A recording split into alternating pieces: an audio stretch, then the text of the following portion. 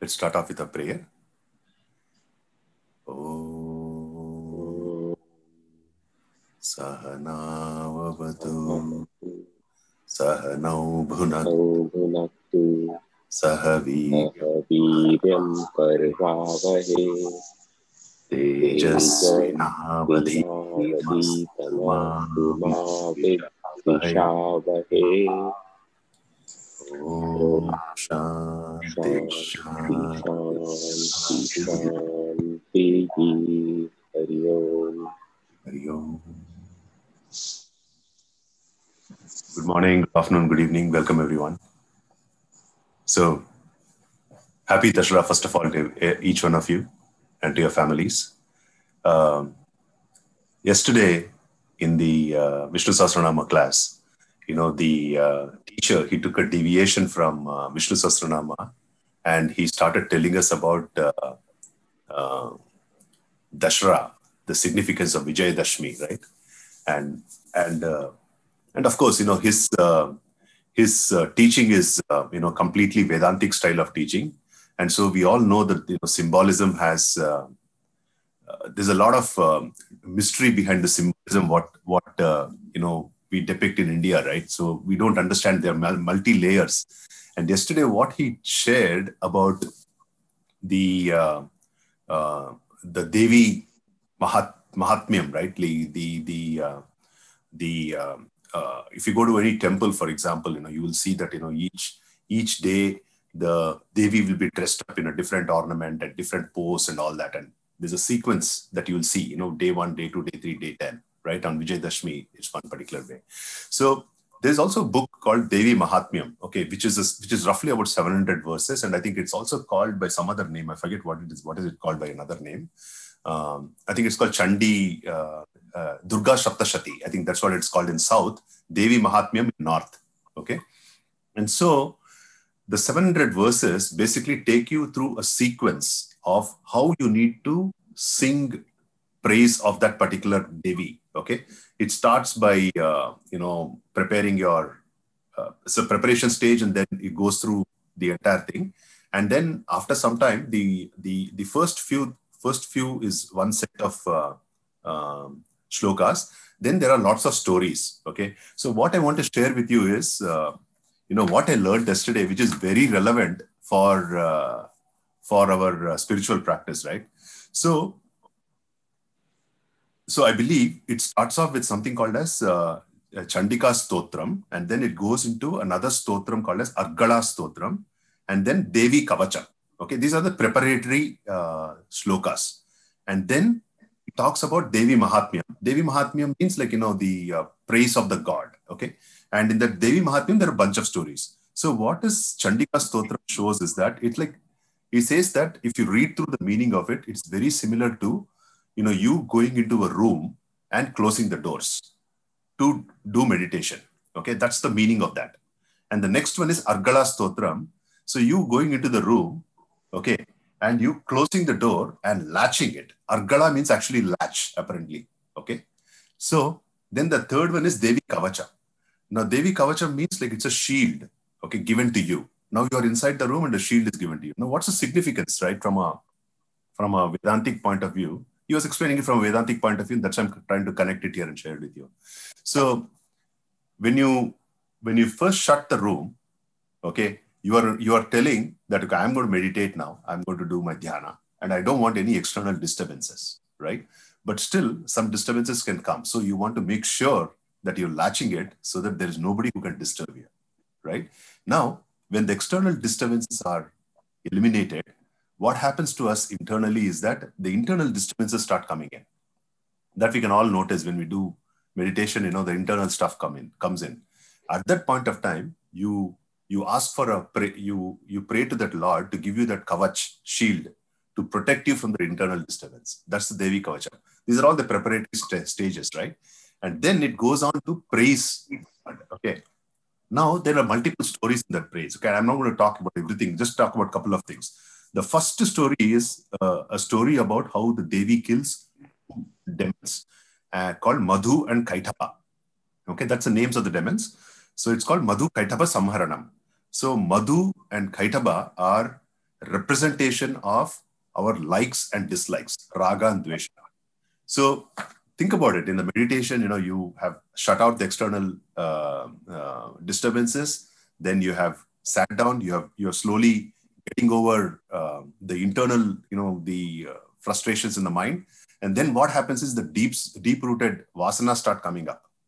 You got to keep on killing them one at a time, right? So that's the significance of that, right? And then it goes on, and then it goes on to Mahishasura Mardana, which is on the 10th day, right?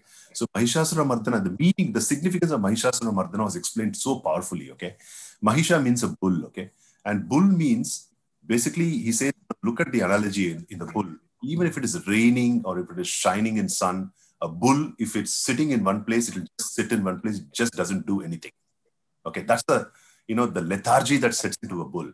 So the significance of when we start doing meditation, we get into two states. And after a little bit of the likes and dislikes are settled down and eliminated, we can get into a state known as stupor. Okay, where we think that we are achieving some samadhi, but it's actually a state of stupor and a laziness, mental laziness. You can't do anything.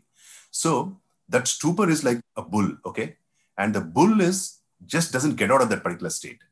So you need something much more ferocious in front of it to wake it up and to kill it.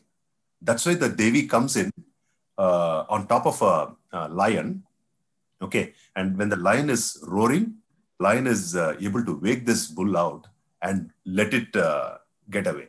So that is the significance of getting out of that stupor. So the Vijaya Dashami, okay, that's the 10th day of the Vijaya Dashami. The Dashami means Vijaya is of course victory. Dashami means 10 sense organs, okay, 5 perception sense organs and 5 action sense organs.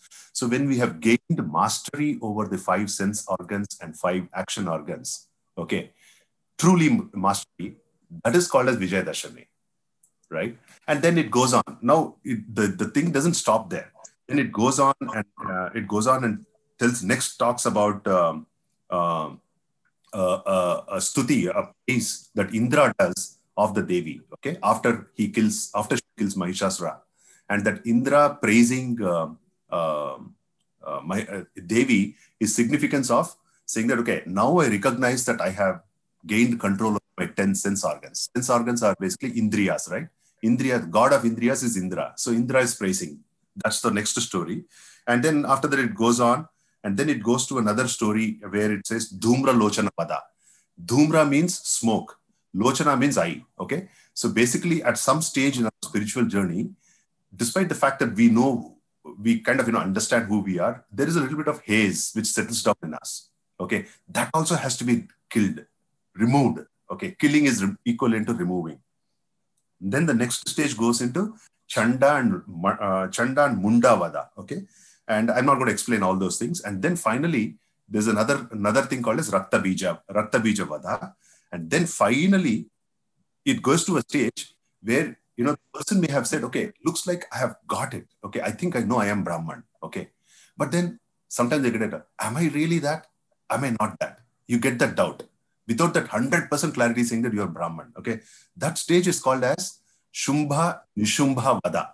Okay, it's again a clarity and doubt that keeps coming to us. So the goddess has to again kill that too. Only when it culls, when it's being culled, only then the real the Brahman will start emerge. That's when the Narayani darshanam will happen to you. So it's a in 11 or in 700 shlokas, this entire thing is signified and presented it so that people, even if you don't understand what is the deeper meaning of it, you just follow it and you start reaping the benefits at different levels, right? It was so powerful. I really enjoyed it. And also one more thing, you might want to go and look at a picture of Mahishasura Mardini with those 10 hands, right? She has 10 different types of equipment in her hands, like, the spear, trishulam, and all that. Each one of them, okay, there's a sequence in which she uses them. And that sequence is related to the sequence what I just now broadly explained to you, okay? There's a real sequence in what she does, and that's the significance of it. That was my big icebreaker today. It's a very different story from what we've heard. Yep. There are about 6 or 7 interpretations of Vijayadashami, and this is one of the ones which is Vedantic interpretation and relevant for this particular group. Fantastic.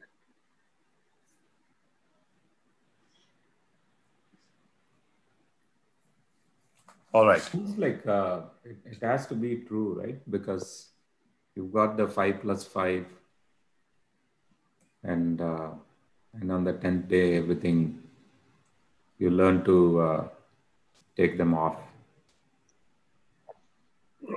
It sounds very logical. It does. As always. It does. Only thing is, the point is, I don't think we understand the deeper significance of what some of these symbolism represent, because nobody taught us. And when somebody teaches us and when our mind is attuned to it, you say, wow, this makes sense, so much more sense now.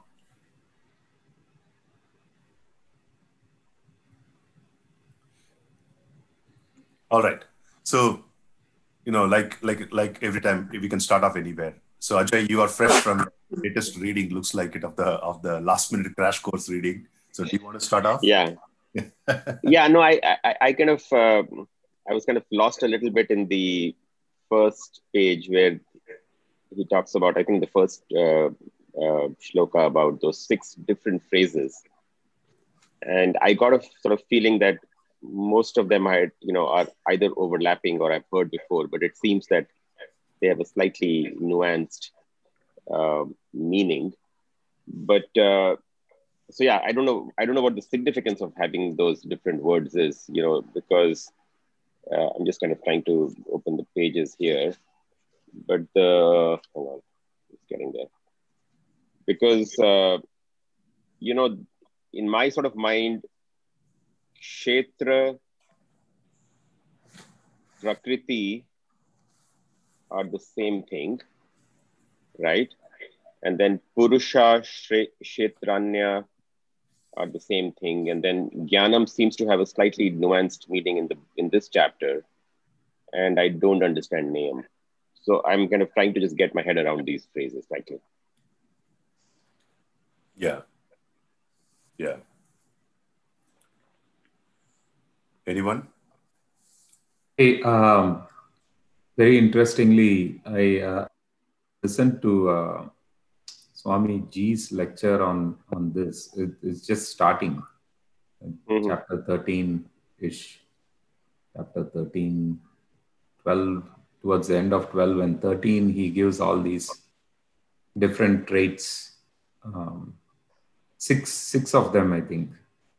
Yeah, that's right. And since he mentioned it, I've been listening. We put because of the Navratri, right? All this Lalita Sahasranamam and Vishnu Sahasranamam. Those names keep coming everywhere. Yeah. It is amazing. So whenever I hear it, like, okay, I know that. This is what you're saying here. But anyway, one question that came up for me, just like you, Ajay, is the Prakriti and Maya, right? And then Purusha and Kshetrajna. I get Purusha and Kshetrajna because that is supposed to be Brahman, and Prakriti and Maya is portrayed as Prakriti is portrayed as Maya, right? Which is a manifestation, and I assume that the combination of Purusha and Prakriti was actually Ishvara, with what we call Ishvara, because Maya is actually just a manifestation of the Brahman or Purusha. That's my interpretation, at least. Would love to hear your thoughts. I agree. I think that's how I understood it, is that it is basically the consciousness on one hand and then the Maya or the creation on the other side, which is kind of, so these are kind of pairs, which is Prakriti and Purusha and Kshetra and Kshetrajna. And then the chapter actually talks a lot about effectively the who am I, or elaborates on the who am I conversation that we've had in the past. Yeah, I was just kind of intrigued by sort of the phrases and why are multiple sort of pairs of phrases being introduced, which in a slightly sort of simplified form perhaps means the same, but they might have some more deeper sort of nuance, which you may or may not need to know at this point. Well, I go back to what Krishna was saying. I think Which there Krishna? is a copy paste of Which Krishna? Krishna, Krishna who is smiling in front of us right now. Okay. No, he said Bhagavan did a copy paste from the Upanishads, and Swamiji also says that in the lecture, saying not in so many words, but he says that he summarizes the entire Vedanta right here in this chapter, and it's one of the tougher chapters to understand because of its interpretations.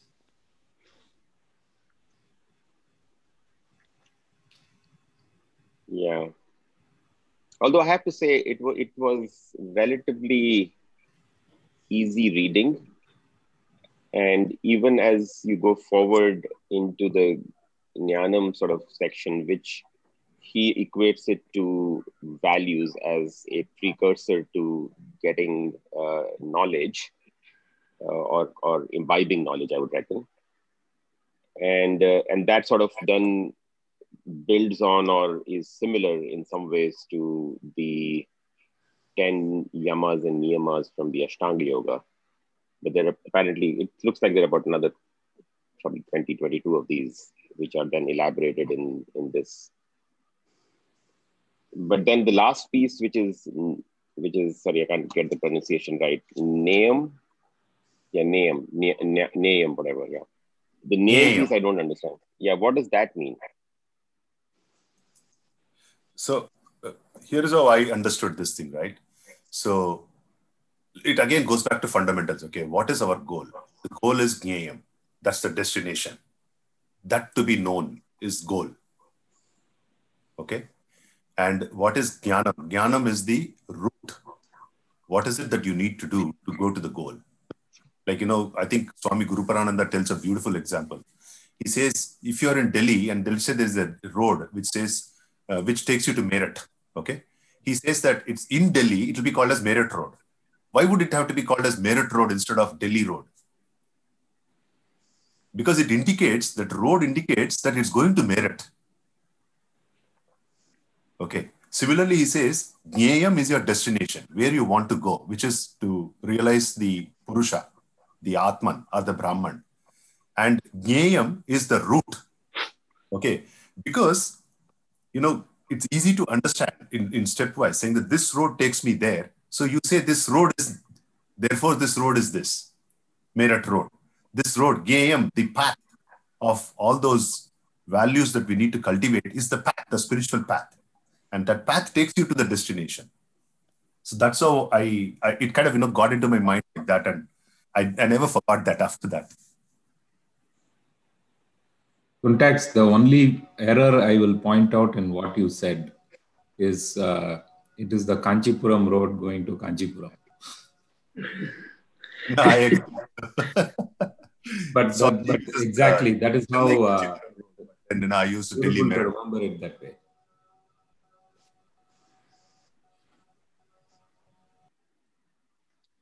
Yeah, I mean, it looks like you're right. It feels like it's the destination. Kishore, you're on because mute. It says you want to know Atma, which is Nayam. So Atma is your destination, or that's your ultimate reality. Yeah.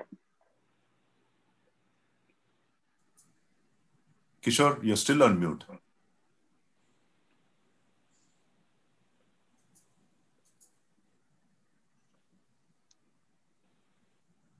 We can't hear you, man. Yeah, you're not in mute, but you can't hear you.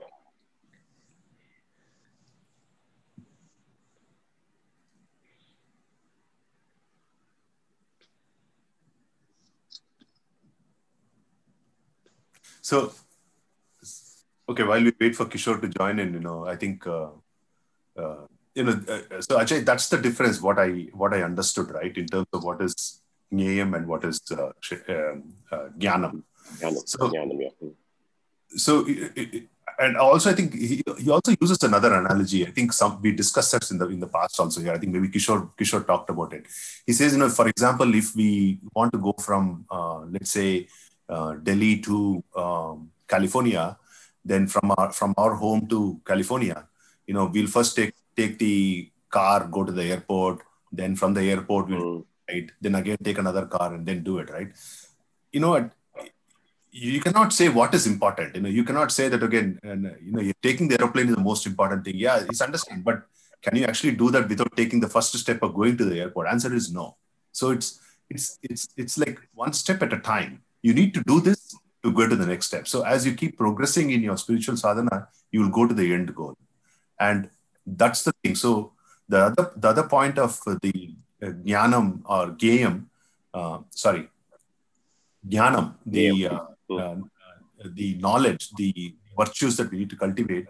What is important is not a question.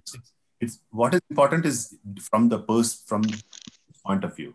For me, something may be important. For you, something else may be important to cultivate, because our mindsets are different. Because our mindsets are totally different, we need to start looking at those things that we start cultivating. But the fact is, these things have been given as a list saying that these things we must cultivate in the spiritual path. So what we cultivate is up to us.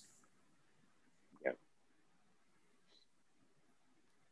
Can you hear me now? We can hear you now, Kishore. Okay, sounds good. It's strange that Zoom has a very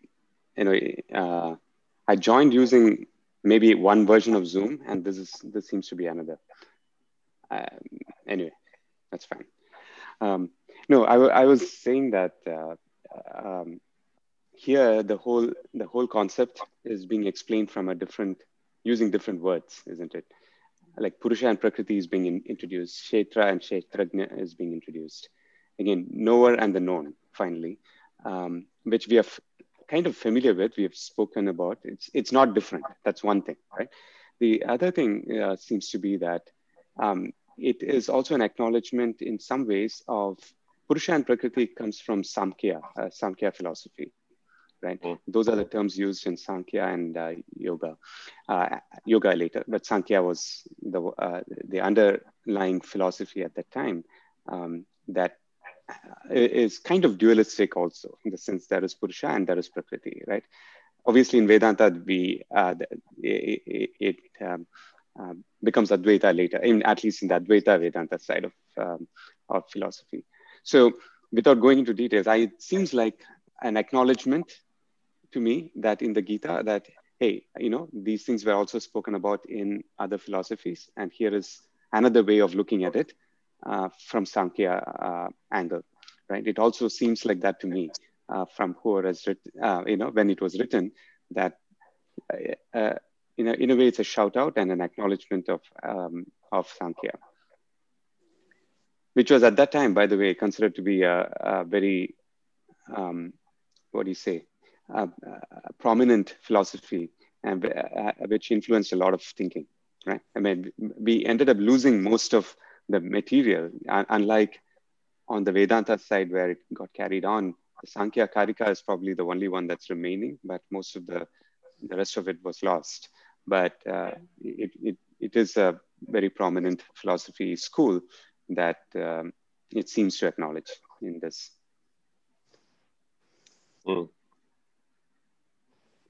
And the only difference then, Kishore, is that in Sankhya, it was Dvaita, and Vedanta is, I mean, we've then moved since to Advaita. That's right. Yeah, in Sankhya and in yoga, there is a separation of Purusha and Prakriti. Right. Yeah, I think Kishore well said. I think the way that I understood that was, in Sankhya philosophy, they considered Purusha and Prakriti to be perennial, eternal. Correct. Whereas in Advaita Vedanta, the Purusha is eternal, but the Prakriti will is dependent. Maybe beginningless, but there is an end to it. Right. Yeah. They consider realize two that, realities. Yeah. Purusha That's the only and Prakriti difference. Which I don't think it makes a lot of people a lot of sense to understand it as saying that, okay, this is the most important thing. Maybe that's not, because what's more important is the steps that you have to take to get to that stage, right? Yeah, I think even even with Advaita Vedanta, I think you need to take this step first, right, and then move on to the equality later, right? Because unless you see the difference between known and the knower, it's hard to go from there to there's only one. So in any case, we have to go through this step from, even I think, so that makes it anyway part of this journey. So. I also understood it like that. So the first step is Gyata Gyan Ge. So it's a Triputi. So in that case, Gyata, when we are experiencing something, we usually talk about only the knowledge and the knower. We don't talk about the Gyata that much. And then it goes to Sankhya philosophy. The only thing I wanted to add was other major differences.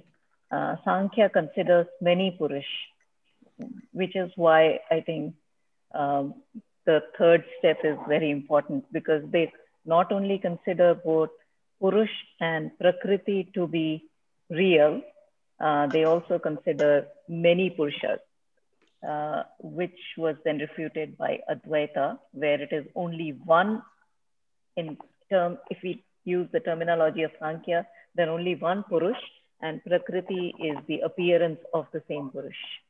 So, right. So that's a good point.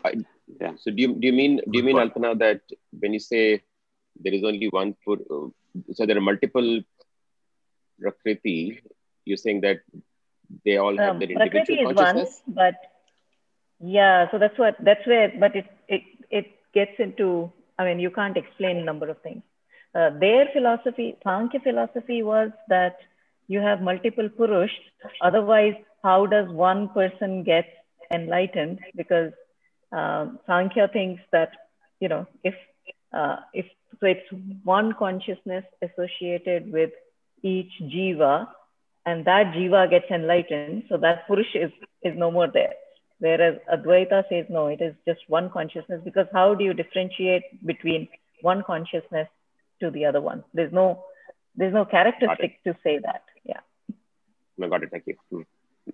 Yeah, I know that's a very important one. And the other one is there is no concept of Ishvara or God in Sankhya, right? They explicitly state that there was no need to have an additional principle for that. Yeah. So anyway, there are some, it's interesting to note these differences also, actually. Yeah. The fact that there were different schools of thought and how all that kind of eventually coalesced around a couple of them after that. So just a tangential question. Go ahead, BP. Yeah, just a tangential question then. Is it fair to conclude that Advaita has sort of quote unquote won over these other philosophies of the ancient times? In Shastra, you can say that. Oh, sorry. Go ahead, Krishna. Oh, no. Please go ahead. No. I was just saying, I thought that was Shankara's main mission in life. Adi Shankaracharya's main mission in life was to say that I think I have realized this path and this seems to say the main truth. And he spent his whole life just going all around India, having all these debates and then consolidating all the systems and setting up all the maths just to say that, okay, Advaita is the way to self-realization. So I think I will add that, yes, in Shastras, I think Advaita is the one which can explain, and it's hard, no one has been able to refute that. But you can get self-realization through any of the paths. It's not that Sankhya yogis are not enlightened. Because after a point, whether it's one Purush or many Purush, at least one Purush gets enlightened, right? So is this whichever temperamentally you are closer to, you take that path. So is this an evolution, as in like you had Sankhya to begin with, and then you got yoga and Visheshika and whatever, and the others, and now sort of Advaita kind of is the kind of the more evolved sort of thinking, if you will. Because if you listen to Swami Sarvapriyananda ji and some of the other Advaitans, they seem to suggest, as Krishna was saying, that post the debates, or they've all debated each other, and that Advaita seems to be the one which seems to be winning, if you will, almost. But is that how it's kind of evolved, or they all kind of were concurrent?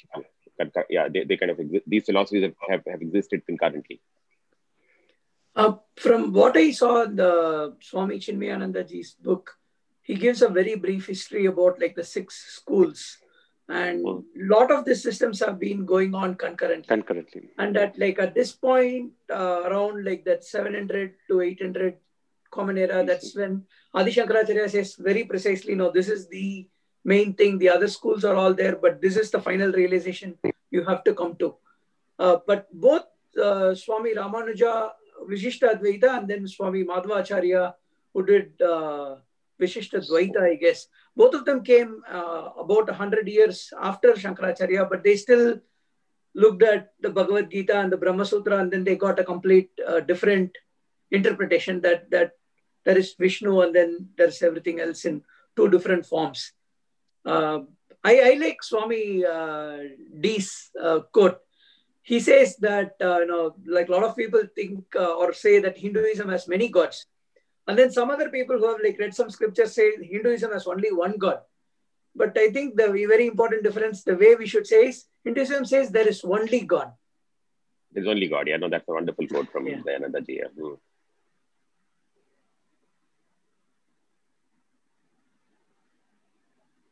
Yeah, and also, one other thing is, maybe just to look at the difference between Dvaita and Advaita and Visishta Advaita, right? I think the way that I have interpreted these things is, these different philosophies have come up because there was a need for a different path for different types of people with different mindsets. So at some time or the other, a great person like, Shankara or Ramanuja or Madhvacharya, they come into this earth to make sure that that particular path is propagated. Even Buddha, for example, there was one, I think Alpana mentioned it in one of our previous sessions, right? When people were doing too many of quote unquote these spiritual rituals, he wanted to bring it down a little bit. So he came down in the form of Buddha to take people away from that particular thing. And not to say that one thing is right, it's just that what is required at a particular point of time for set and set of people, that is provided, right? And I think that's how I interpret it. And ultimately, if you say, okay, tell me the one that is right, you ask yourself, what is right for you? That is right. That's all. And nothing else. What is right for me may not be right for you at all. In fact, even Advaitins, they go on to say that reality is beyond Dvaita and Advaita. So it's even beyond Advaita. So they themselves say that.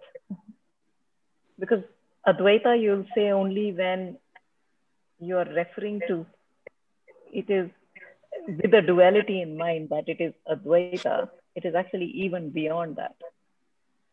So, and then even Buddhist school of Madhyamikas, the Shunyavadis, it is very close to Advaita. Yeah. Actually, they say that. Go ahead, Kishore. No, quick point. Just 2 points. Actually, one was that it'll be interesting to note that Jainism also existed around the same time, or it was probably even earlier. And that's one. Split into schools that believe in the Vedas and schools that don't, right? So there are 6 schools that believe in the Vedas or have their foundational roots in the Vedas. So, and Buddhism is on the other side, which does not believe in the Vedas, right? So, so that is one point. The second one was, Okay, you know what? I forgot. It'll come back to me. Okay. Now, I was about to say that this chapter also reminded me of like the "Who am I?" question. That way of going through self-realization. And on that note, there was an interesting small phrase that I read that apparently Swami Nisargadatta Maharaj, he says like even the Upanishads, Vedanta is all false. There is only I. If you keep on going to the who the real I is, that is the only way. Everything else is false. So he's like very strong in that thing. So like to add on to what Alpana was saying, that like even Vedanta is false. Like it's the I that is real. Yeah, because Vedanta belongs to the transactional reality. So it is eventually false. But it is a medium to realize. I think our favorite Swami Sarvapriyananda also says this thing, like, you know, there is, even in Upanishad, there is this conversation where somebody asks, so Vedanta, you are saying everything is false. What about you? And then the answer seems to be Vedanta says, yes, I am also false. But until you realize the whole bigger truth, you have to latch on to me. Yeah, it's very interesting because somebody goes on to say that if Vedanta is false, how will the result be real from a false, right?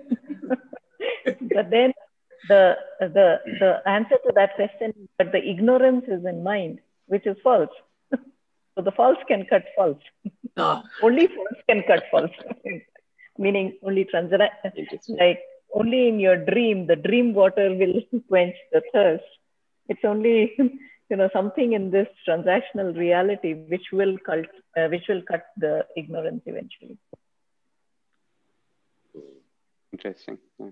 And just changing the direction of the discussion, right? I think one thing you would have definitely noticed when we read this chapter is that Lord Krishna clearly says that kshetra includes your body and mind, right? And that's a significant mindset that we will have to make in our own self, because we always keep thinking that there is me, and when we say me, that includes my body and mind, then the universe, and then there is God. The three things that we keep on triangulating. Okay, but he's saying, push that line away, push your body and mind towards the universe or the Prakriti, and then you become only two. That's a very important point. We have to remember that. Yeah. And sorry, go ahead. I just wanted to say that just to add to it, in the third or fourth shloka, it also mentions the modifications of mind, which includes rag, dvesh, and all those things as well. So not just restricted to the mind and thinking that those thoughts are not the kshetra, but they are also part of the kshetra. Yep. What I was about to say was like they have this all nice stories of what the entire Bhagavad Gita is about. So some scholars say you can explain it actually in one word. If you take the first syllable of Bhagavad Gita from Dharma Kshetra, Kurukshetra, you take Dhar, and then the last word, Dhruva Nitir Matir Mama, that is how it ends. And they take the Ma, so Dharma. So Dharma is like the entire concise meaning of Bhagavad Gita. Then there is another interpretation that says if you take the first word and the last word, Dharma and Mama, say it's Mama Dharma. What is my Dharma? That is what the entire Bhagavad Gita says. The third explanation I have heard is you can take the first two words and explain it. It's Dharma Kshetre, Kurukshetre. And if you rearrange the words, it means Kshetre, Kshetre, Dharmam Kuru. So no matter what the Kshetras, do your Dharma there. So I thought like here when I heard about this, Kshetra means your body, your mind, your intellect, or different bodies, different rebirths. That gave me like a whole new thing. So no matter where you are, do your Dharma. Amazing. That's amazing. Yeah, beautiful. Yeah. Can you sort of summarize that Krishna on the WhatsApp group? I just yes. I will write this up. It was really nice. Yeah. Thank you. Yeah. And if possible, Krishna, please use Sanskrit font when you say that. Yes. We'll do. Ouch. It's difficult for me to read Sanskrit words in English. Yeah. And like all the words we talked about don't have English word equivalents, the exact equivalents to, right? Like so. Yeah, Dharma is so powerful. Yeah. Can you repeat that last part, the Kshetra, Dharma? Can you repeat that once again? Kshetra, Dharma, Kuru. So for the first two words, Dhritarashtra says Dharma Kshetre, Kurukshetre. Samaveta Yutsavaha. So if you just take the first two words, Dharma Kshetre and Kurukshetre, but you rearrange the order of the four words. You say Dharma Kshetre, Kurukshetre, but you rearrange the four words, it becomes Kshetre, Kshetre, Dharmam Kuru. Got it. Thank you. Beautiful. In my mind, I was thinking the first two of the start of the Gita and the last two at the end of Gita, but looks like that was the wrong way.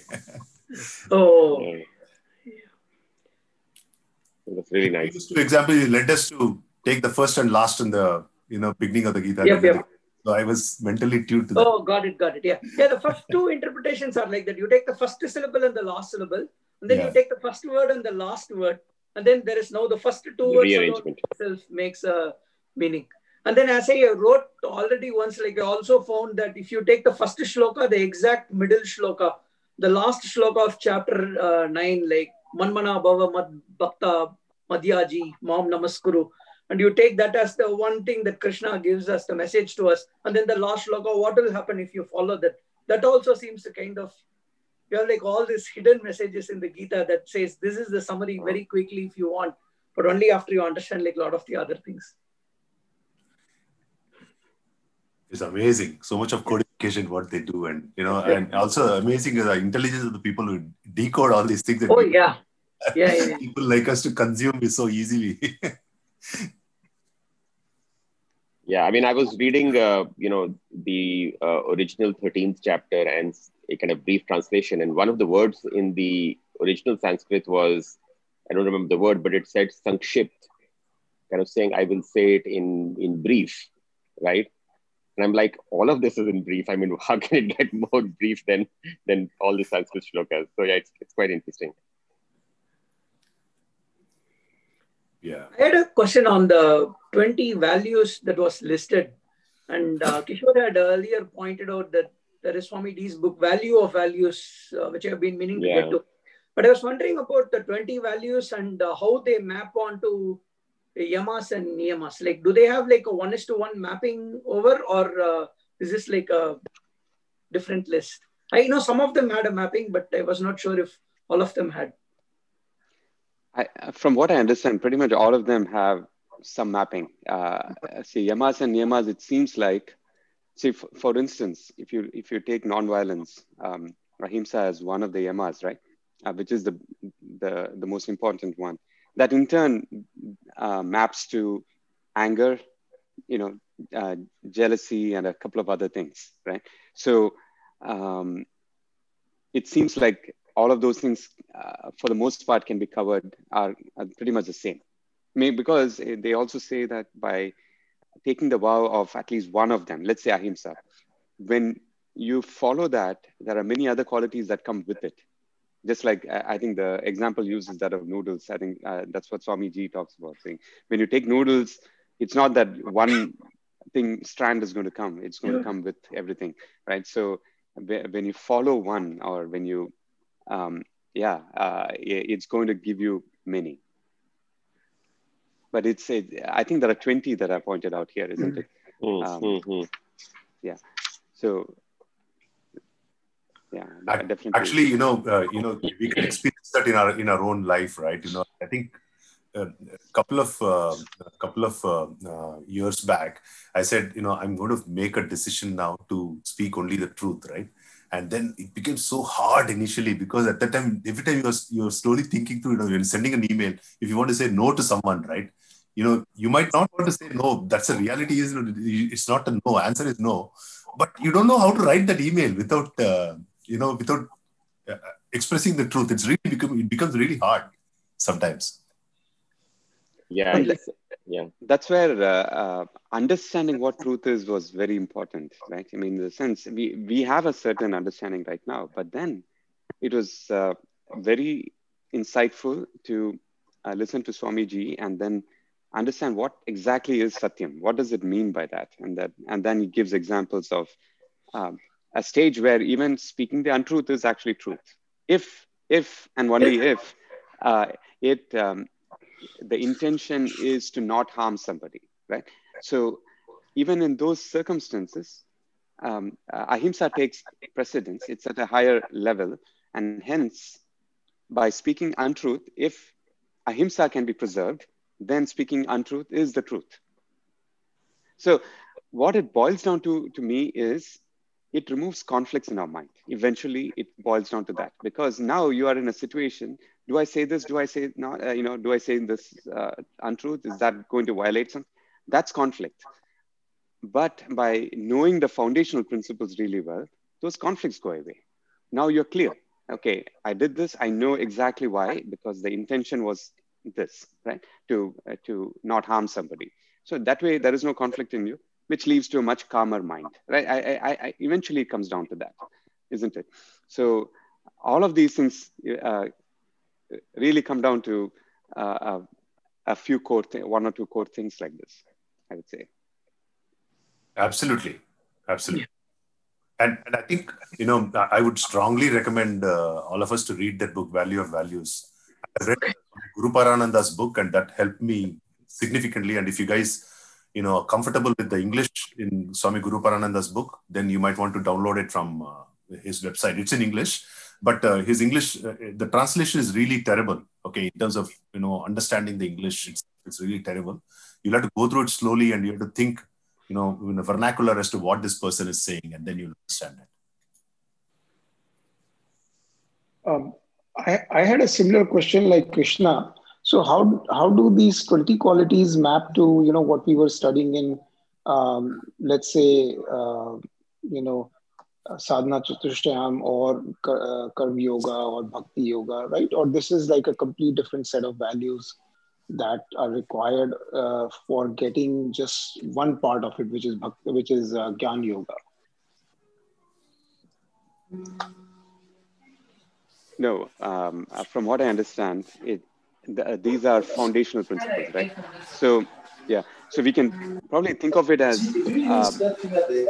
let me mute somebody. Okay, yeah, so these are foundational principles, right? So, if you like yamas and yamas, you can look at it as yamas primarily, right? And then in this case, you have 20, it's called out to a little more fine-grained level, right? Yamas probably are summarizing it as 5, and here there is 15 more, right? But they're all foundational principles, but when we perform karma yoga, for instance, right? When you pick the right action, what do you base that right action on, right? How do you know what is right, what is not? When you say something, how do you know what you said is the right thing to say or not, right? Sometimes saying the untruth might be the right thing to say, isn't it? So how do you know that it is okay to say that, all right? As an example. Or when you do something, is that harming somebody? Can we relate to that as an example? Or there is arjavam, another quality that's mentioned, which to me is very beautiful, which is what you have in mind. What is the thought, the speech, and the action are aligned, right?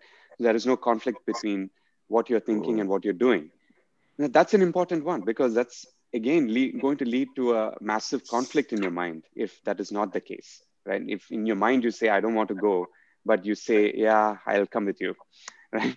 It's a conflict, even in simple situations. But in a much larger situation, it's going to be completely different. Somebody, a soldier going to a war, and let's say Iraq war, and the soldier does not agree with it.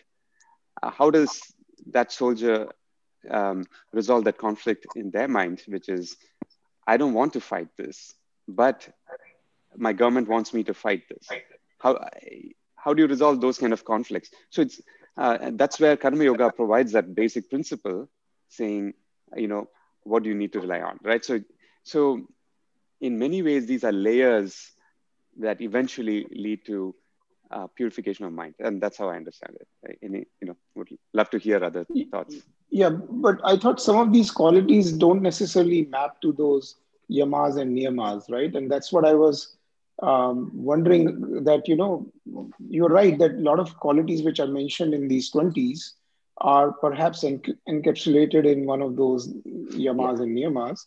Yet I think there are some additional ones. Like, for example, this Janma, Mrityu, Jana, Vriddhi, Vyadhi, right? That is something which we haven't really come across before this chapter, for example. That is Vairagyam in Sadhana Chatushtaya. True, right. So is it, that's exactly where I was going with it. So that therefore you have to take Yama Niyamas as well as Sadhana Chatushtayam, and then this is essentially saying the same thing in a different way. Is that the way to understand this? Yes. Right. Yes. Right. Exactly. So, I think Asakti also, we haven't come across this word, but Asakti is a very important thing that we have talked about in the context of, Upasana Yoga or Bhakti Yoga. I forget in what context. Yeah. Okay. Yeah. And this Arjavam, there's an interesting thing that I experienced a couple of years back. I attended one of the workshops with Swami Nityananda. Okay, the famous Nityananda, right? And he went to Nityananda. Nityananda, really? Yes. Yeah. I have done multiple courses with him, by the way. Okay. So 1 second. Sorry, can we take this tangent and understand? Is he really like what we see in these videos? No, not exactly like it. Not exactly like that. But his style is unimitable style. But but he has something. Okay, his path is different. So here is what I did in one of the workshops. Here is what he tells us. Right at the time, I did not understand of how he did it. So here's what he says. He says, each one of us have a self-image. Okay, an image of who we are. We think that this is who we are. Okay, then we project a different image. All right. So we may be something, but we don't want to say that. Right. So we project something else. But then there's a third thing. Despite how you are truly, and despite how you project, the other person perceives you in a different way. So now there are three parts. Who you truly are. Okay. Second thing is how you project. Third thing is how the others perceive. Now, go back to the concept of Arjavam. Arjavam is when all these three things are aligned together. That is Arjavam. Okay? There's no dissonance between what you say and how you project yourself to who you truly are and how the others perceive you. Because it's communication, right? But then if there's a dissonance between these two things, either you have to change the other person to your point of view, to how you truly are, or understand that you may be projecting it in a wrong way and change yourself. I found it very powerful not at that time. Now, after I have gone through these things, right? At that time, I said, what is he saying? I don't understand this, right? But it's such a powerful thing. And that's what he talks about. Go Google for his thing called completion, okay? He talks about a technique called as completion technique, right? This is exactly what he says. He says, at any point of time, you are projecting something else because you think you're not that. And you're projecting it. Okay. Sometimes we project saying that, I'm extremely knowledgeable about one thing. But on the contrary, I may be dumb about it. But I don't want to showcase my idiocy. Therefore, I project that I am knowledgeable. So, Rajesh, quick question. Do you have the visa for the new country? We'll take it offline. No, I don't. No, I honestly also did not know he gave other workshops and talks. Like all my knowledge has been is like all this WhatsApp forwards, borderline making fun of him, or sometimes he does it himself. Like, I mean, he speaks in a very comical, funny way, and people intersperse it with other things. Hey, just to add to what Guntax was saying, my bandwidth is a little slow, so if I get cut off, I'll rejoin.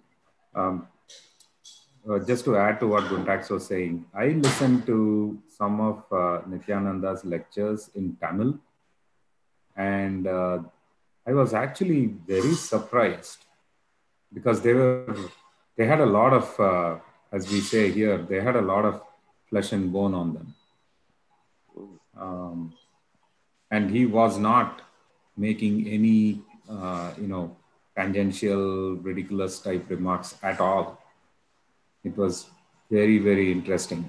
There's got to be, you cannot, you can't just say those things like he does in English and do the things that he's doing, right? So it was an awakening kind of thing.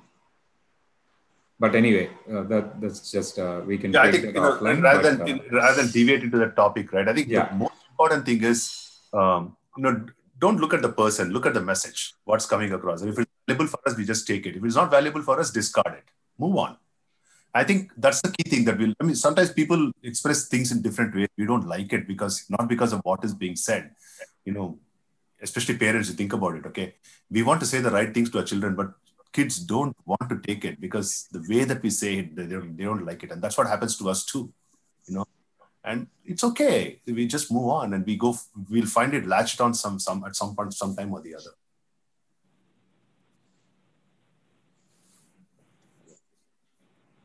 I must say that this is a very important chapter, right? In the sense that because these qualities are mentioned here, and to me, this is where most of the work needs to happen, at least at the level where we are, right? Because this is where, this is preparation, right? We are all at this stage, and we probably need to understand many of these things really, really well, because it's going to help us in our daily life too. Because actually, it will help in the daily life. There is no doubt in my mind. Because one way of thinking about this, and there's a book called Principles by Ray Dalio. You may have read about it. There he talks about the fact that, hey, whenever a new situation comes, you need some foundational principles to deal with that. You can't just think on the fly. But if those principles are there, it helps you kind of work with it, right? To me, it's the same thing. It's like we are facing these different situations in life. Can we base it on something? So these are providing us a whole range of things that we can base our decisions, or what we say, what we do on. And then even when there are thoughts that come in and we're aware of it, slowly we improve on that too, right?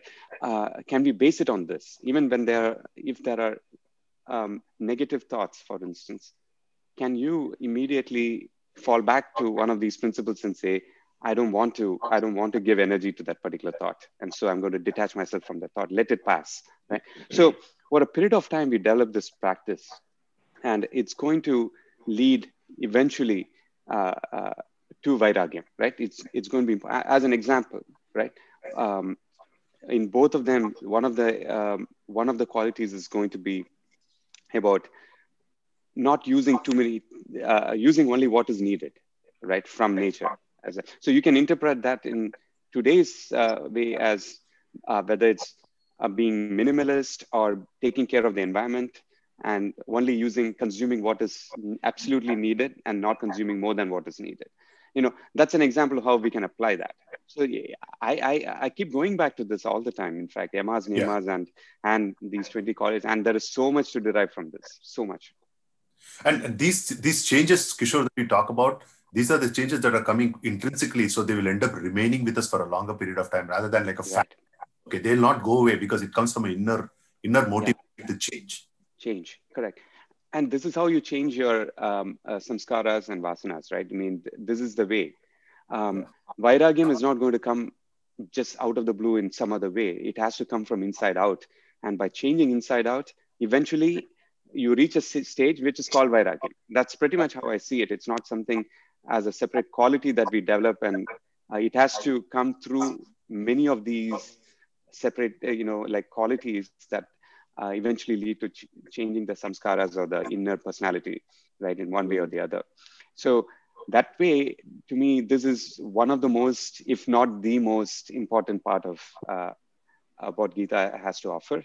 Swamiji says the same thing, saying that if you look at the number of verses that talk about Atma, or the highest level of knowledge, and the number of verses talking about these preparatory steps in the Gita, at least, it would be this, that the kind of qualities, this is where most of the time is being spent. And this is, to me, this was very interesting because it kind of, and even the book talks about the fact that they've given an entirely new meaning to Jnanam, which is not just the fact that who am I, which is obviously important starting point, but more importantly, what are the attributes that you need to work on? And I have to say, as reading the Gita until this far, chapter 12, I've been sort of waiting, hoping to kind of come to this point.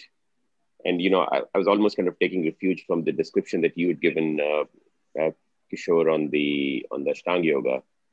But this is kind of feels like the core of it. Yep. And I'm just wondering, just from a group discussion point of view, is there more of this, or is this it? And because I would imagine that there is a lot of depth in each of these 20 sort of attributes, and would love to kind of at some point talk in more detail about these and how we can imbibe them.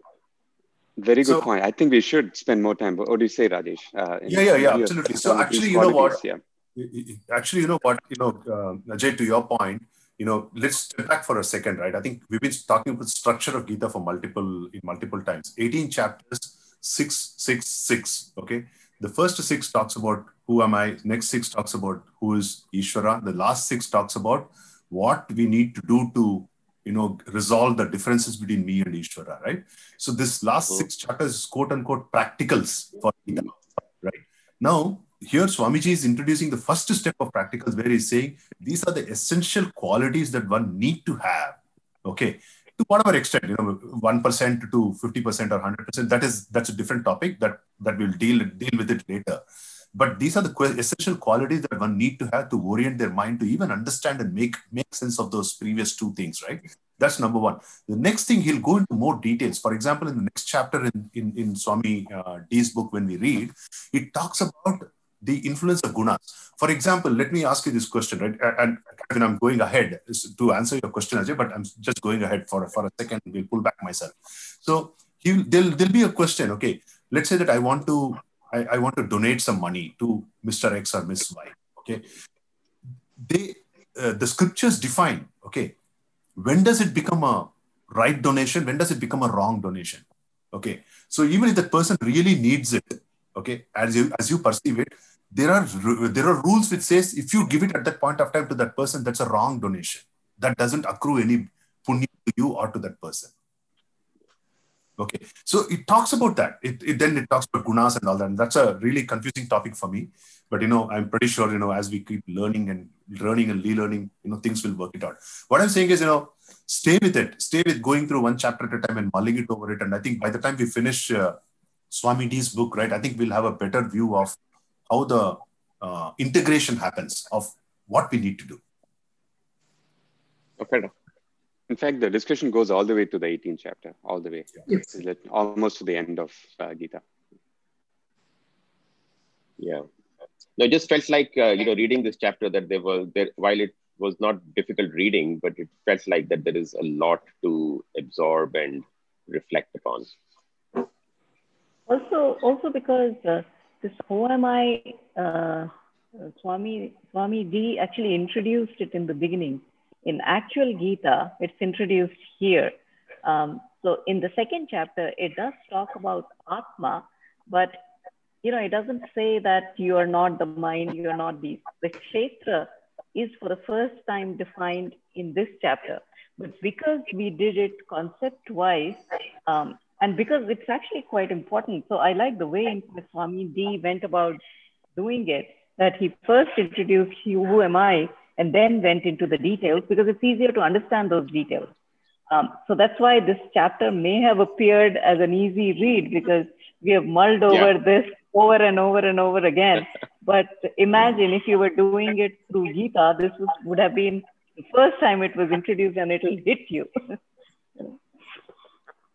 And this also proves one important point, Ajay, that we need a guide to take us through the whole process. Otherwise, reading by ourselves, it's not going to work. Someone has to say, Swami D has interpreted it, and he strung the garland for us in such a beautiful way that we can go from start to end rather than go jump in between. It doesn't work. No, you're right. I mean, obviously we've heard a lot of our favorite gurus, so that sort of obviously gives us a lot of context. And so suddenly it appears as, okay, I know this, why we're kind of repeating it. But you're right, Alpana, that this has not really been explained in this level of detail in the actual Gita until now. Yeah. And one other thing, when we read this chapter, right? I don't know whether it is mentioned in this book or read it in Swami Guru Parananda's lectures. Okay, he says, initially people might think there is a difference between the end goal and the path.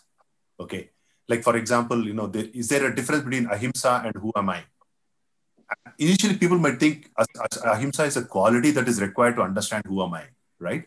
But later on, he argues in the whole thing, says that there is no difference between ahimsa and who am I. That I is ahimsa. That I is, amanitvam, right? So he says there's no difference, but people perceive the difference because, this is a path. The path is going to take you to the goal. But then he says that these very qualities are the essential qualities of that nature that you're actually discovering. So he says there's no difference. So just go ahead, be that person now. That's what he says. Yeah. Because that's the reality. There is no journey. You are that right now.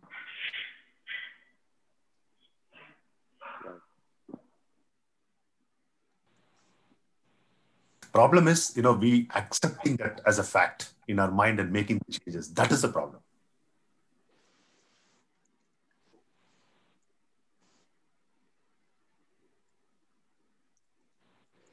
I think one more thing I see is that like even any one of these qualities, if we really take it to the true meaning, to implement is very hard. For example, the very simple thing like ahimsa, if you always equate it only to physical stuff, then we can all say, no, I've never been in a physical fight in a really long time. Yeah. But ahimsa also includes words and thoughts. And then after I saw that in the book, it hit me very hard. Now, like at least once in a while when I say something or have a thought, damn, I punched this fellow. Like, I mean, the debates are going on here in the US now. So, in your mind, you're punching somebody. And even that's one thing that we think we are all doing. We are all believing, we truly believe in ahimsa. But like in our mind, it's very hard to do, or in words sometimes. Actually, Swamiji, while explaining ahimsa, he says that's the toughest vow, right? And very, and it's being the number one yama. It says that in purpose they have put it as the hardest one to follow is the first one, because everything else then seems to be much easier after that. It's like taking on the toughest question in an exam first, and then everything else starts to feel like, oh yeah, this is so easy, right? So even if we just take that one thing, it seems to be that many other qualities come with it, because you cannot follow ahimsa if you have anger. You just think about it, right?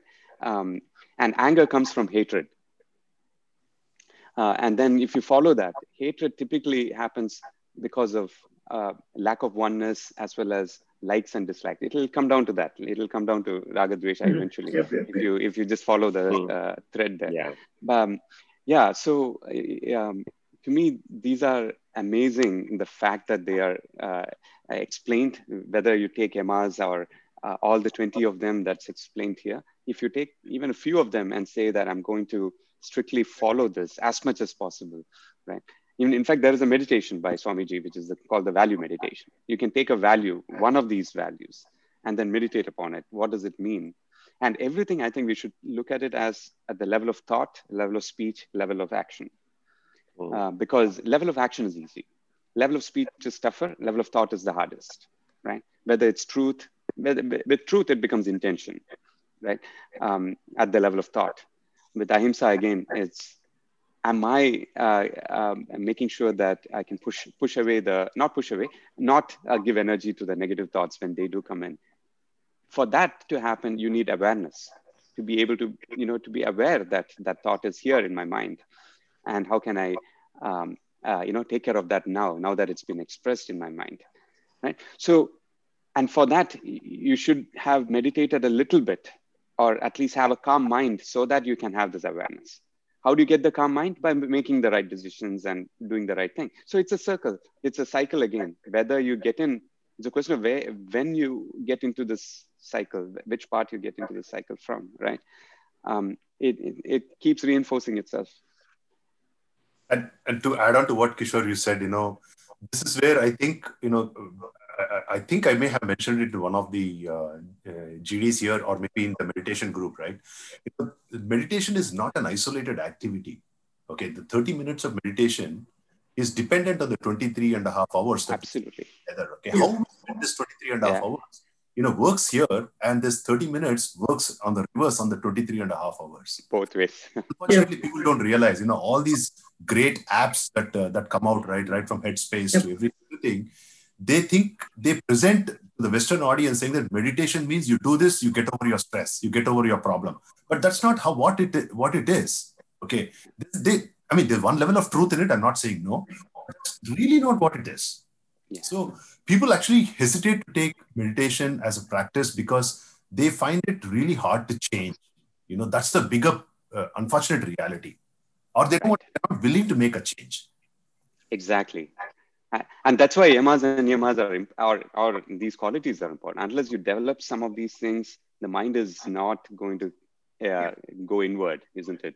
And a little bit of inwardness is needed to be able to meditate. So it all actually falls very nicely, all these pieces. Yeah. And I think that 30 minutes is a very nice test. Like the other 23 and a half, you can always keep telling stories to keep yourself in some place. And then the 30 minutes of quiet, when you close your eyes, it gives you like a very good feedback, like your evaluation, your exam paper is handed back to you. And I think like initially, if you do not go with any of this, little bit of this literature and Guruji's guidance into meditation, people get very uncomfortable.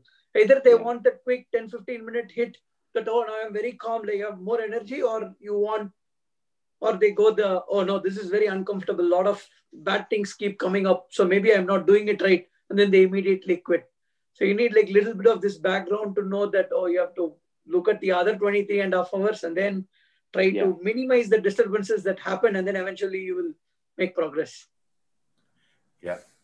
And unfortunately, that's the band-aid approach, what all these apps and all are taking, which is okay because maybe it may trigger some people to get onto the path, but I don't think it's the right thing to do.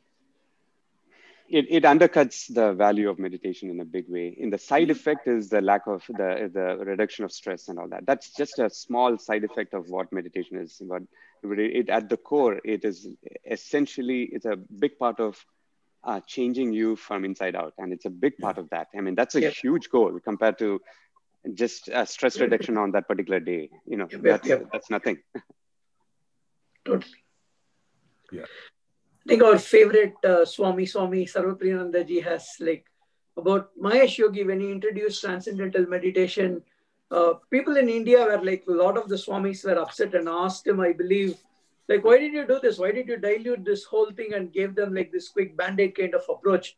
And Mahesh Yogi is supposed to have said something like, I gave them what they want, hoping that they will eventually want what I want them to really want. Sure, Rajiv probably has something to add on that because he followed it for quite a few years, right, Rajiv? Which one? I just missed that. Which one you're talking about? TM. Mahesh Yogi's TM. Yes. TM. Yes, TM. So I still follow that, and I can only say that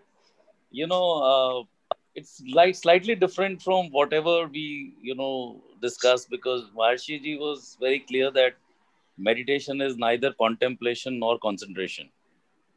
And also, I think many of the techniques, we may call them, and of course, I've also seen that, Rajesh's book brings it out quite well.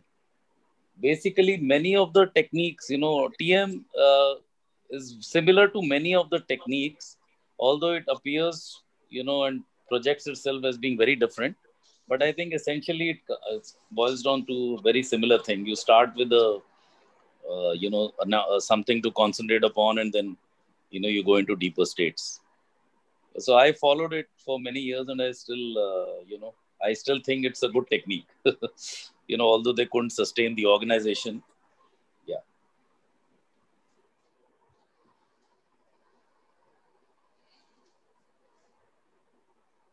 So there was one other thing that I wanted to, but I made a note that we should talk about, was an insight that I got when I was reading this. Let me just, yeah. So VP, you talked about this, right? On page 134, the last paragraph, Janma Mrityu Jara Vyadi Dukkha Doshanu Darshanam, right? Mm-hmm. The things. And that's actually Bhaja Govindam. If you guys, yes, yeah, can remember. that's why it caught my eye. Yeah, if this is so long and complicated, remember Bhaja Govindam and you'll understand this.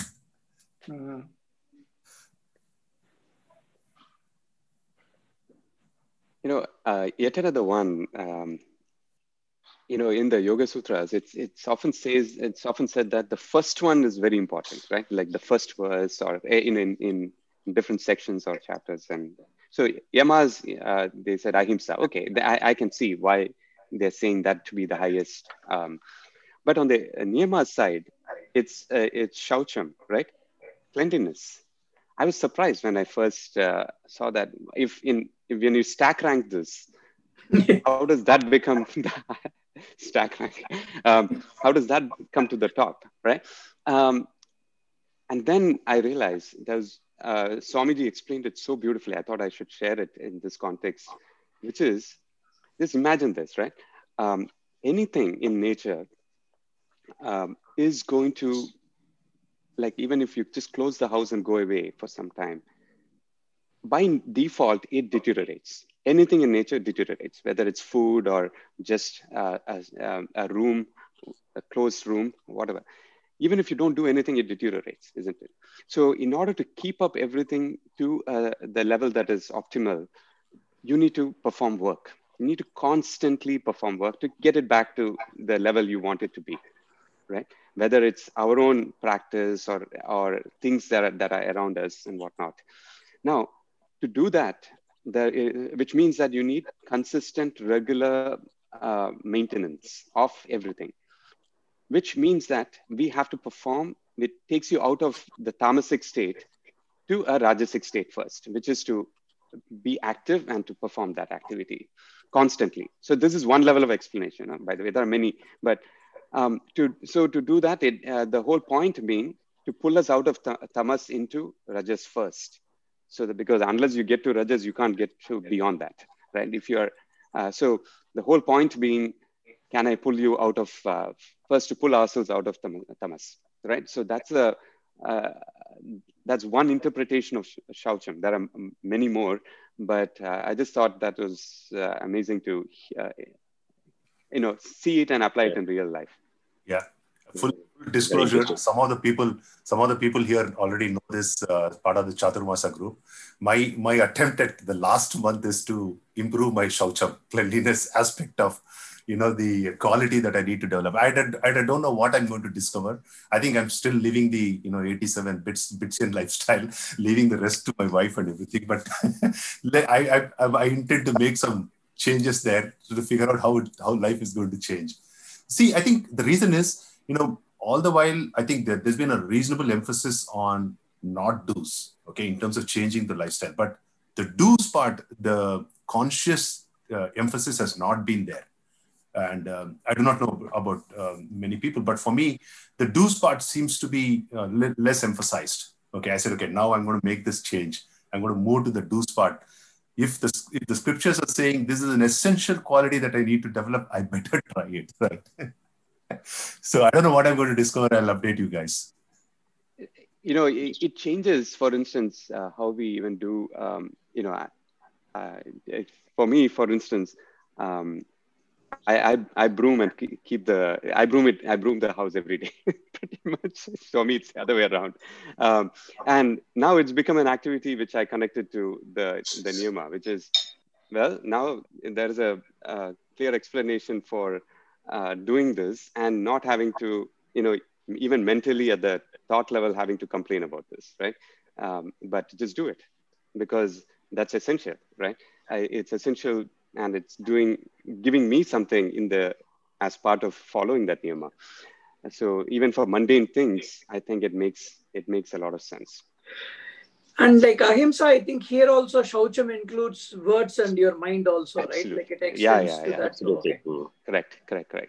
Eventually, it is actually the other meanings are about shaucham is cleanliness of the mind, eventually. Oh, I see. So it says cleanliness of the surrounding environment, right? Which is the society you're in and stuff like that. And then cleanliness of the body, and then cleanliness of the mind. So again, it's at 3 levels, right? So you want to keep your house or your surrounding areas to your sphere of influence, if you will, clean, and then keep the body clean as well as the mind clean. And all of this requires work to constantly keep it maintained at that level, which pulls us out of tamas. Yeah, and cleanliness of mind is explained in very, this is how I've understood this, right? Let's say that you see something. I think this is given in one of Swamiji's lecture. Let's say a person X sees a chicken going on the road. Okay, the moment he sees chicken, if in his mind, if it becomes like this is my dinner. Okay, that's one way of looking at it. The second way of looking at it, oh, it's a beautiful nature's creation. Depending on how you look at it, the clean, unclean part of your mind comes in.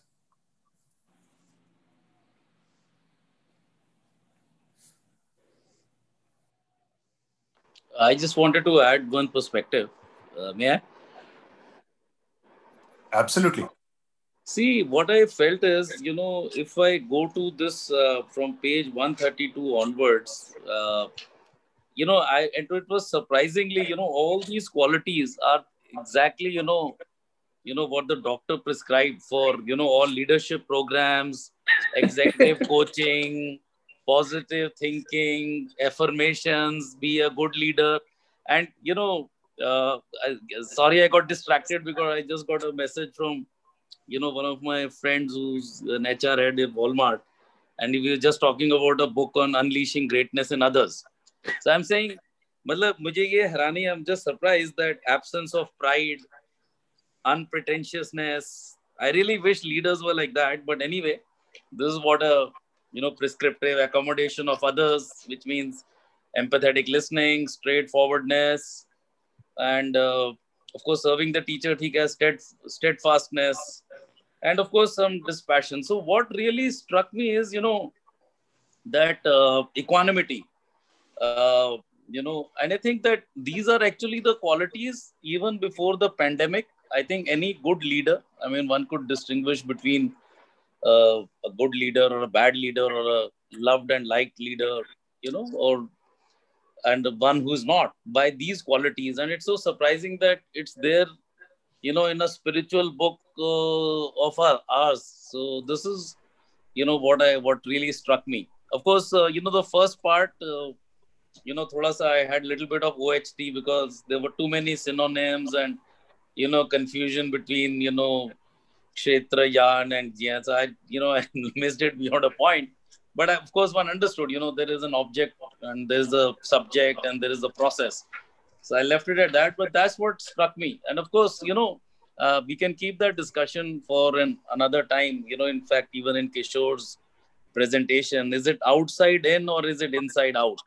So for example, outside in is that you use the conscious mind to program the subconscious mind, which Swami Muktananda is also, in some of his talks about, which is positive affirmations and, when you do chanting. So that's basically using the conscious mind to go to the subconscious. But we talked about TM, for example, or if you take what Osho talks about. And so they say that these are all theoretical constructs. It's okay to be aware that, this is how you should be. But the only way to do it is when the transformation, happens from within. And the transformation happens from within, by a process or a tool or a technique, so I think that's, we can keep at some other time, but these are the just 2 points I wanted to make. That this is very clear, very close to, a leadership manual. Of course, some of it is a little bit of Gyan because, I also attended one talk by author of a book called Go Giver. And then I raised a question to the author of that book that please tell me the leaders who are leading big companies, how many of them are go-givers versus go-takers? So we keep that discussion aside. But I think this is pretty similar to leadership, coaching, gyan, assessment, whatever one goes through. And second is the, outside in and inside out piece. Maybe that we keep for some other time. That's it. That's what I wanted to say. Definitely. I think we should continue this discussion, maybe in the next week. I think we can move forward to the next chapter, but then we should also continue, carry forward this chapter also and discuss and cover some of those things in the next session as well. I think that'll be... This is the practical aspect of the entire Gita that, we will have to... it's not a theoretical reading at all. It has to have a transformation within us. Hey, Kuntax, I just wanted to add to something that you have told me earlier and what Rajiv just said, which truly resonated. So last night I was watching this video. My wife called me and said, hey, watch this towards the end. I caught a few snippets towards the end.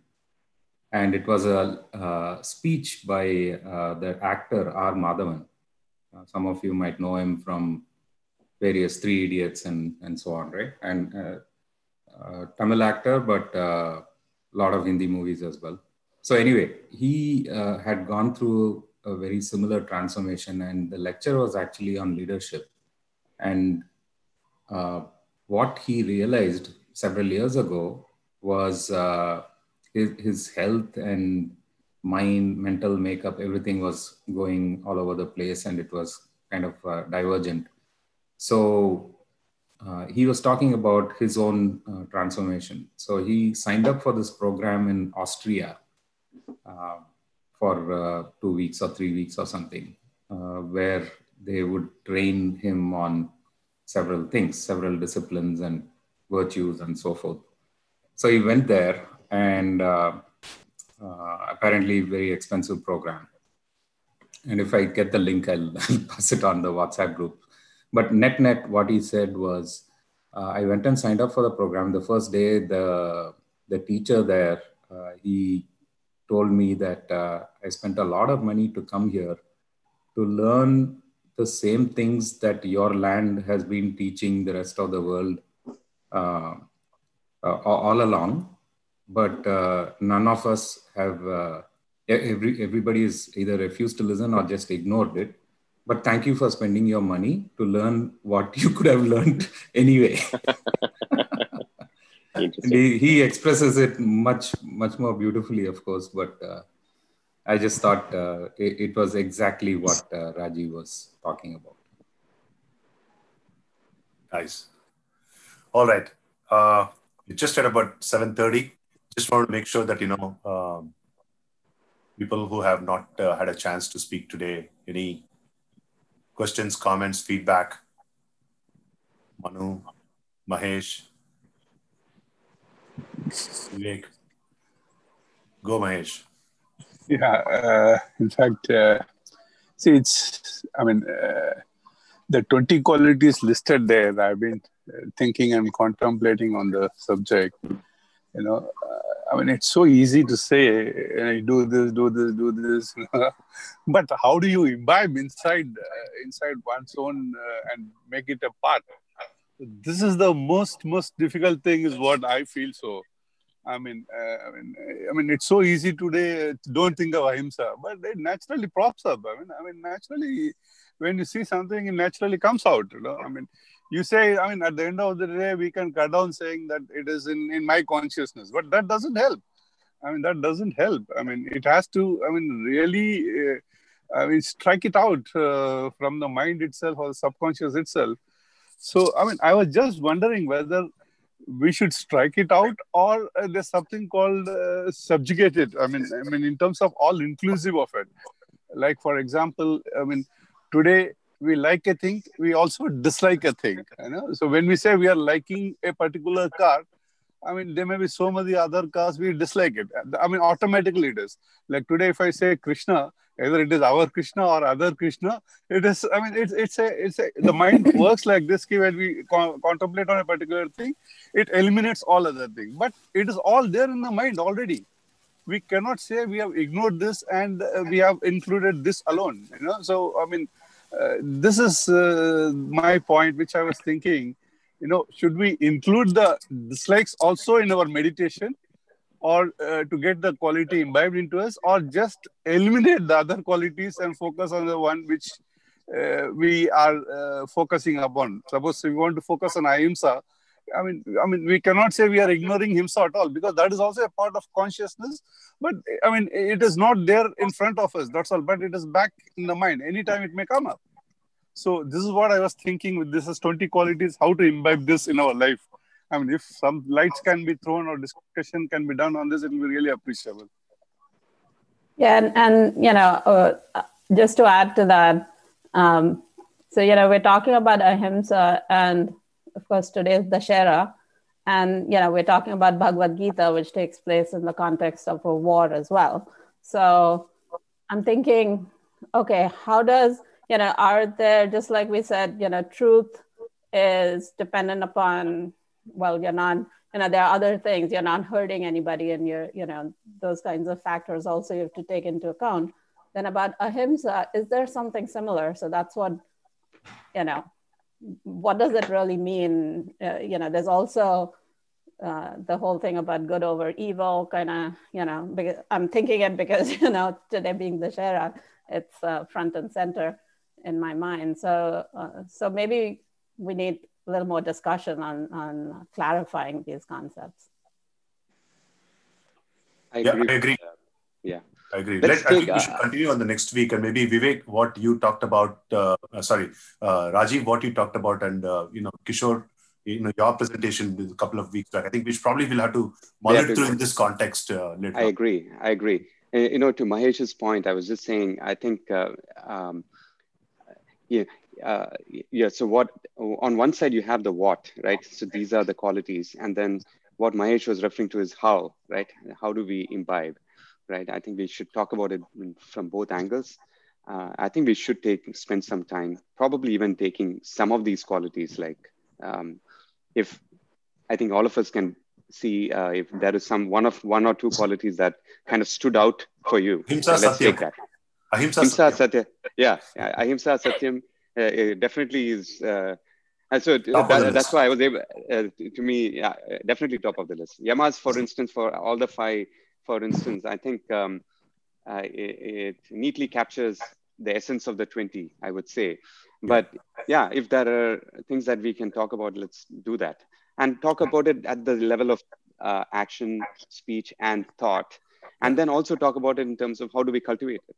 How do we negate the negative, right? Pratipaksha Bhavanam, as an example. Let's talk about it through, I think let's spend a class in that, I would say. Yeah. So Vivek, comments from you? Well, so apologies. I think I got, my clock shifted, so I joined late. Oh, sorry about that. No, but this is my kind of chapter, and that has got a list that you can go by, right? I mean, so you don't have to, you can just follow. I really love reading it because, I didn't have a lot of questions. It's just a checklist to go by. But one of the things I was thinking of is, some of these qualities, gods that we worship, when they were here, they probably had to go through these themselves, and that you have these legends of gods cursing other people, and like Shiva is meant to have punished Brahma for having lied to him. There's when I went to Tiruvannamalai earlier this year, they said there's no idol ever of Brahma, and that's because Shiva had given a test to Vishnu and Brahma, and Brahma came back and lied that he'd done the task, but he hadn't. So Shiva got angry and cursed him that there will never be any idol. Not that it affected Brahma in any way, because people still worship him. But still, the fact is that they weren't above these deficiencies, and they probably had to work through it themselves. So that was my sort of tangential thought on the list. Yeah, absolutely. I think we will talk about this. I think next week, Mahesh, your question, and Manu, what you said. we should definitely talk about it. I think it's important. Maybe we'll pick two qualities and we'll discuss that in a little bit more in detail also, so that it's a little bit more easier for us to figure out, the how part of it, and also to Mahesh's point. Okay, if already the dualities exist in mind, is there a way to transcend them? Right. That's the key point. What he was bringing about. Let's try to do that. 7:38 already quite late. Sorry for that. So next week, shall we continue with chapter 16 and also move into chapter 17 in the book? I think we should, if that's my recommendation, because chapter 17 will probably clarify some of the ways how we need to do this. That's why I would suggest that we should do that. Unless you guys feel, we need to hold on. That's fine. Okay. So our reading will be chapter 17, but please keep in mind that, chapter 17 is not in isolation, but we will also be referring to chapter 16. So effectively 16 and 17 is what we will read together. Okay. All right. Thank you so much. And over to you, Alpana. Om Purnamada Purnamidam Purnat Purnamudachyate Purnasya Purnamadaya Purnamevavashishyate. Om Shanti Shanti Shanti. Hari Om Tat Sat. Shri Krishna Arpanam. Thank you very much. Happy Dussehra once again, and see you guys next weekend. Bye, everyone. Hey, bye. Thanks a lot.